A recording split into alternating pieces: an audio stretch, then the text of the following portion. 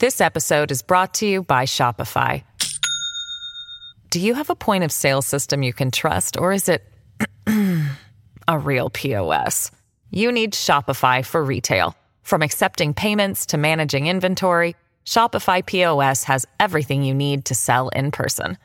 Go to shopify.com/system, all lowercase, to take your retail business to the next level today. That's shopify.com/system. This is Nightline. Tonight, fighting for their families. My voice needs to be heard, and I want to keep fighting for my embryo. Patients and doctors rallying on the steps of the Alabama state capitol demanding action. I want to let the legislators know that the world is watching. As lawmakers race to respond to a controversial court ruling that effectively put a pause on IVF treatments. Let us have our babies. Couples locked in limbo and heartache as they race against time. How much does every day matter right now? It's really important. Will they make it? Plus, Shogun. Is it the new Game of Thrones? The character of Toranaga is in my body, in my DNA already. The sweeping epic telling the story in an all-new way. I hope that it really opens doors for authentic Japanese storytelling. With jaw-dropping visuals and a sky-high budget. With so much anticipation behind it, can Shogun live up to the buzz? And remembering legendary comic and beloved Curb Your Enthusiasm star, Richard Lewis. Nightline.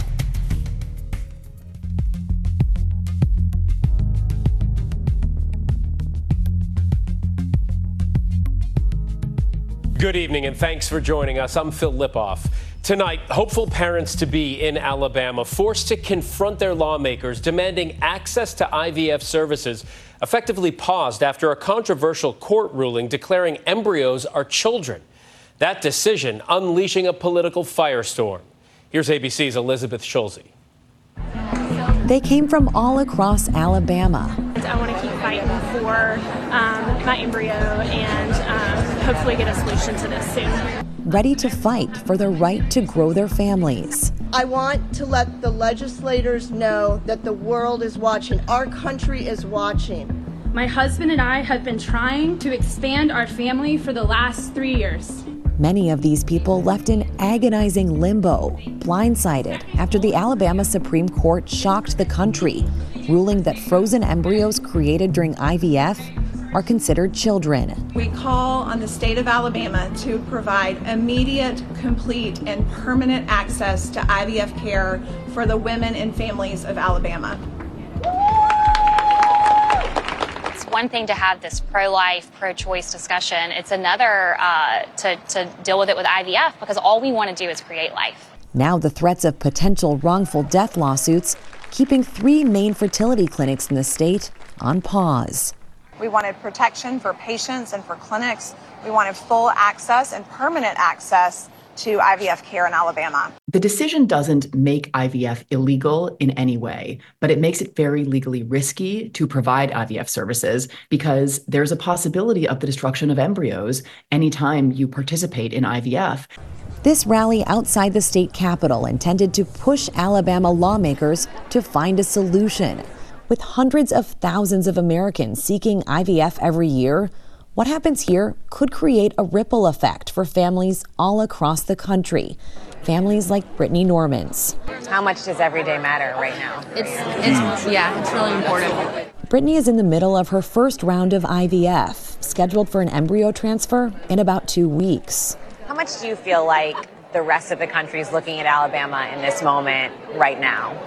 I think it's a lot. I don't think I really realized how much this was affecting other states starting to look at what do we want to do with IVF, and if they've banned it in Alabama, can we ban it in our state, or how do we not ban it?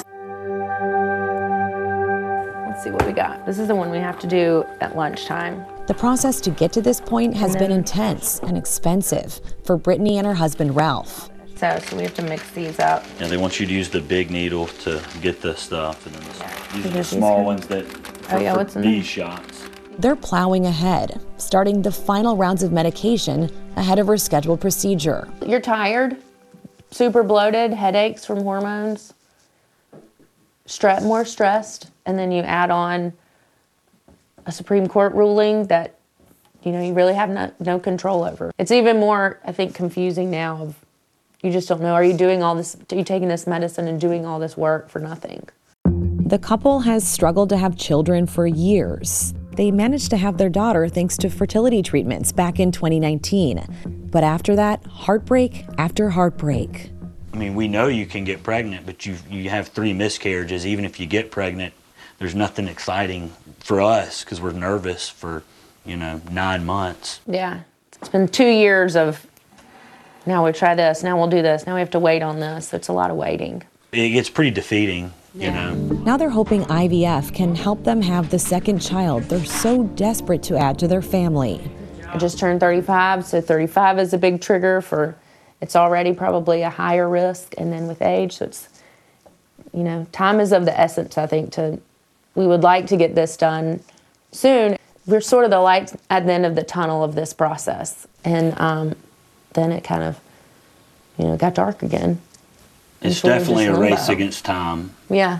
I feel like the embryos these are our hopeful babies, and hopefully they can turn into babies, but right now it's just cells.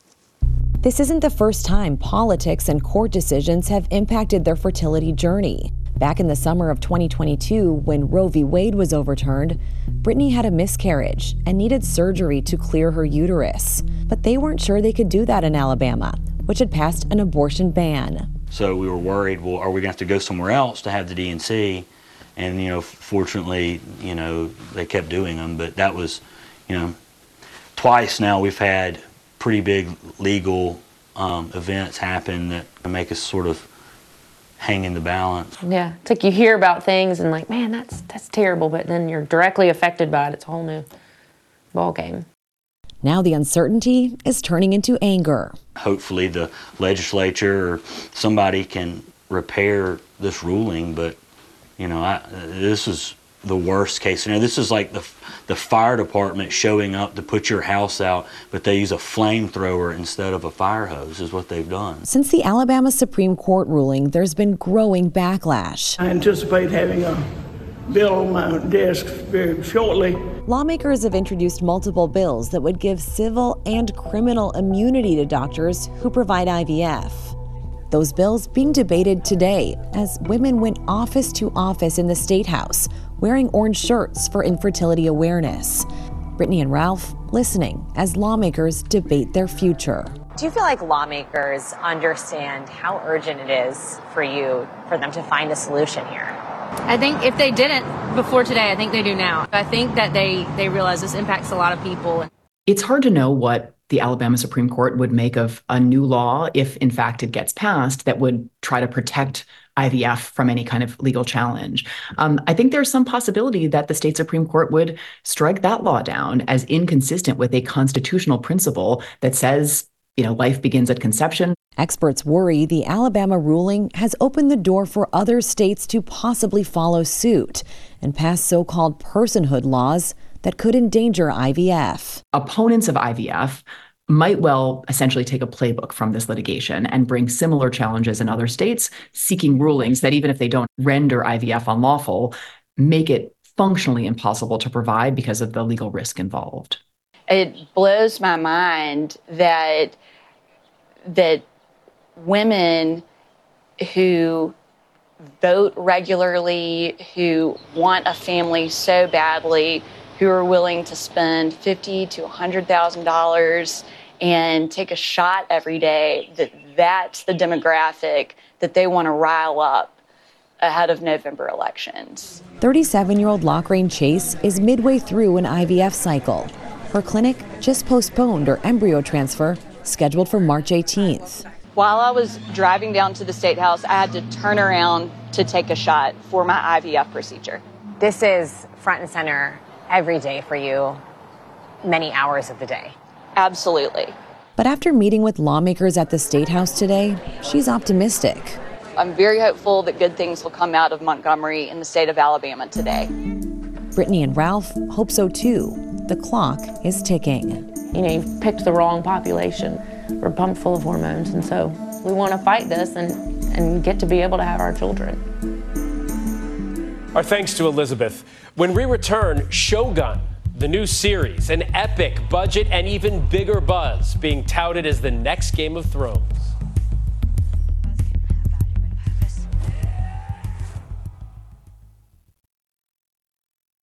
This episode is brought to you by Shopify. Do you have a point of sale system you can trust, or is it a real POS? You need Shopify for retail. From accepting payments to managing inventory, Shopify POS has everything you need to sell in person. Go to shopify.com/system, all lowercase, to take your retail business to the next level today. That's shopify.com/system. Hey, I'm Andy Mitchell, a New York Times bestselling author. And I'm Sabrina Kohlberg, a morning television producer. We're moms of toddlers and best friends of 20 years. And we both love to talk about being parents, yes, but also pop culture. So we're combining our two interests by talking to celebrities, writers, and fellow scholars of TV and movies. Cinema, really. About what we all can learn from the fictional moms we love to watch. From ABC Audio and Good Morning America, Pop Culture Moms is out now wherever you listen to podcasts.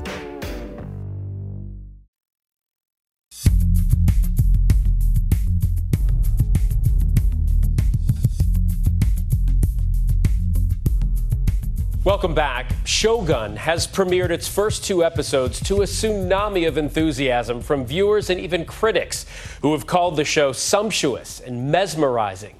Here's ABC's Selena Wang. Hollywood's most beloved samurai, Hiroyuki Sanada, can wield many roles. From The Last Samurai and John Wick Chapter 4 to Westworld. But his weapon of choice today, not a blade. This magic fan for everything. This is a memento of my late mother. So sometimes, pointing and then order, let's go, stop. Or sometimes, now, or stop.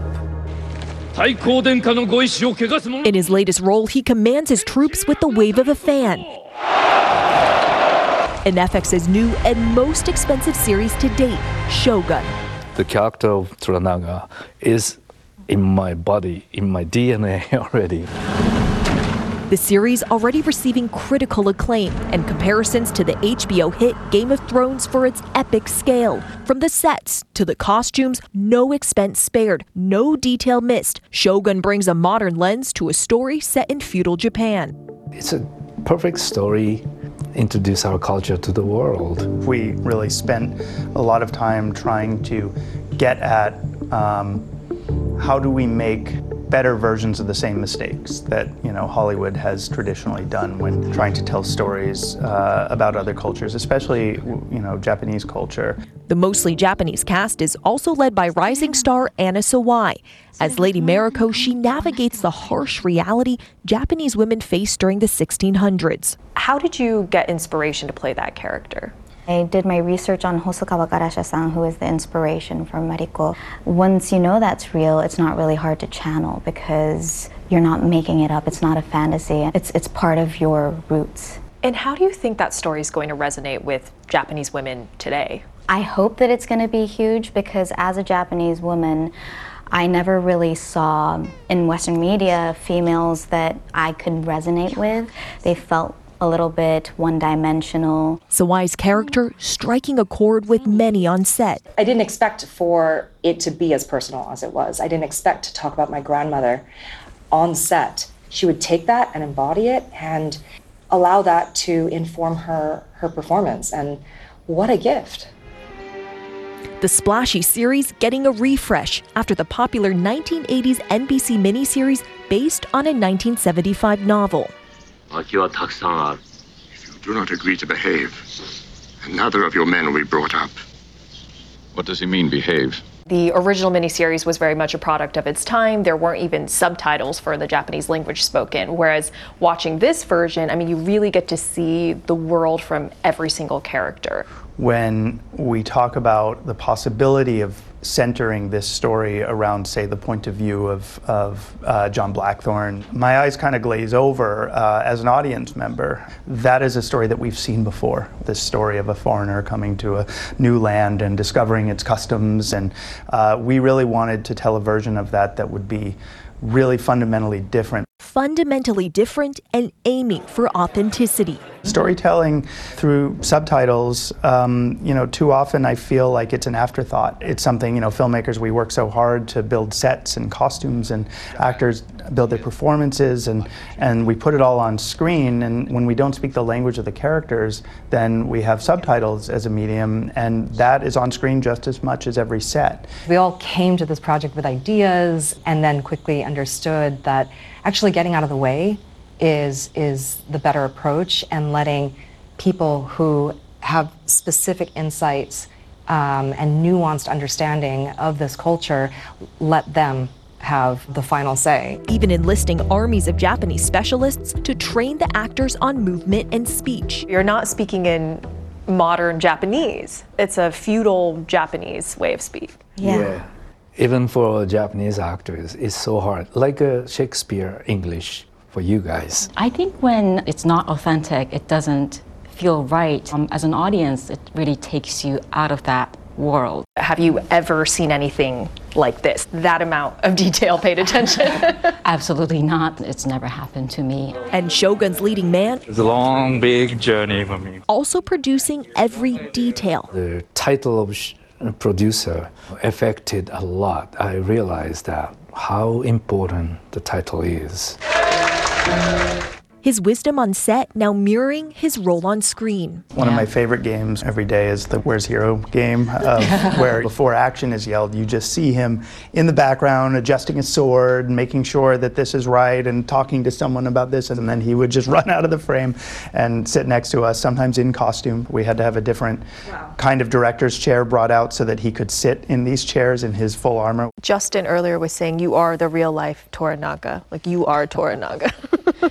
Oh, I felt that kind of thing during the shooting. My position in the project as a producer almost, overlapped for Toranaga's position in the drama. You're leading the troops in real life and in the show. Yeah, and just enjoying acting. This series is also packed with fighting. You guys had to go through a sort of samurai boot camp training, right? Yeah. How challenging was that? It was challenging for me, not for him. But honestly, I would, if we were to redo it, I would do it the same way, because we learned so much from the best. Did you lead this boot camp? Kind of, yeah. He would just show up and he would start teaching everyone, and everyone's just like, oh my God, is this actually happening? I really enjoyed the shooting every single day. I didn't want to leave the set every day. Yeah, so for me, just no exhausted, just some energy coming into my body from somewhere. So just had fun. For Sanada and Sawai, they hope Shogun will inspire more authentic stories about other cultures. People are so interested in Japanese culture, but sometimes what you're interested in isn't completely Japanese. It's a westernized Japanese view. And so I hope that it really opens doors for authentic Japanese storytelling. Well, I hope this one make a bridge east and west. All the experience in my life helped me to make this show. Maybe this is my life. Our thanks to Selena. Shogun is now streaming on Hulu. And when we come back, remembering the late, great Richard Lewis.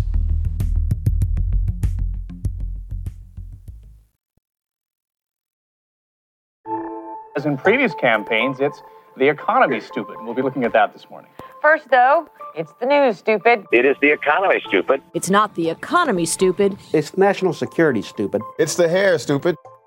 In 1992, one of the best-known pieces of presidential campaign wisdom was born.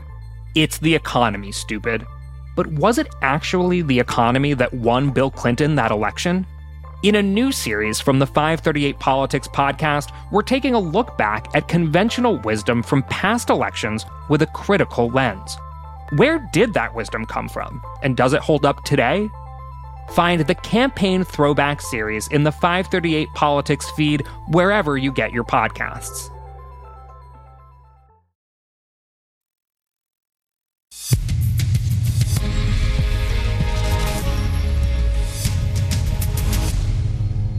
Finally tonight, mourning the loss of actor and comic Richard Lewis. Would you welcome Richard Lewis? For decades, a constant on late-night TV, on stage alongside Robin Williams and Billy Crystal. New Year's Eve, I spent with the family back in Jersey. We sat around midnight. We watched our hopes drop, at midnight. Years later, a regular on Curb Your Enthusiasm. Who is that? It's a self-portrait. It's like you from 50 years ago. No, this is me now. Larry David saying his longtime friend had that rare combination of being the funniest person and also the sweetest. Richard Lewis was 76. And that's Nightline. You can watch all of our full episodes on Hulu. We'll see you right back here the same time tomorrow. Thanks for staying up with us. Good night, America. As in previous campaigns, it's the economy, stupid. We'll be looking at that this morning. First, though, it's the news, stupid. It is the economy, stupid. It's not the economy, stupid. It's national security, stupid. It's the hair, stupid. In 1992, one of the best-known pieces of presidential campaign wisdom was born. It's the economy, stupid. But was it actually the economy that won Bill Clinton that election? In a new series from the 538 Politics podcast, we're taking a look back at conventional wisdom from past elections with a critical lens. Where did that wisdom come from? And does it hold up today? Find the Campaign Throwback series in the 538 Politics feed wherever you get your podcasts.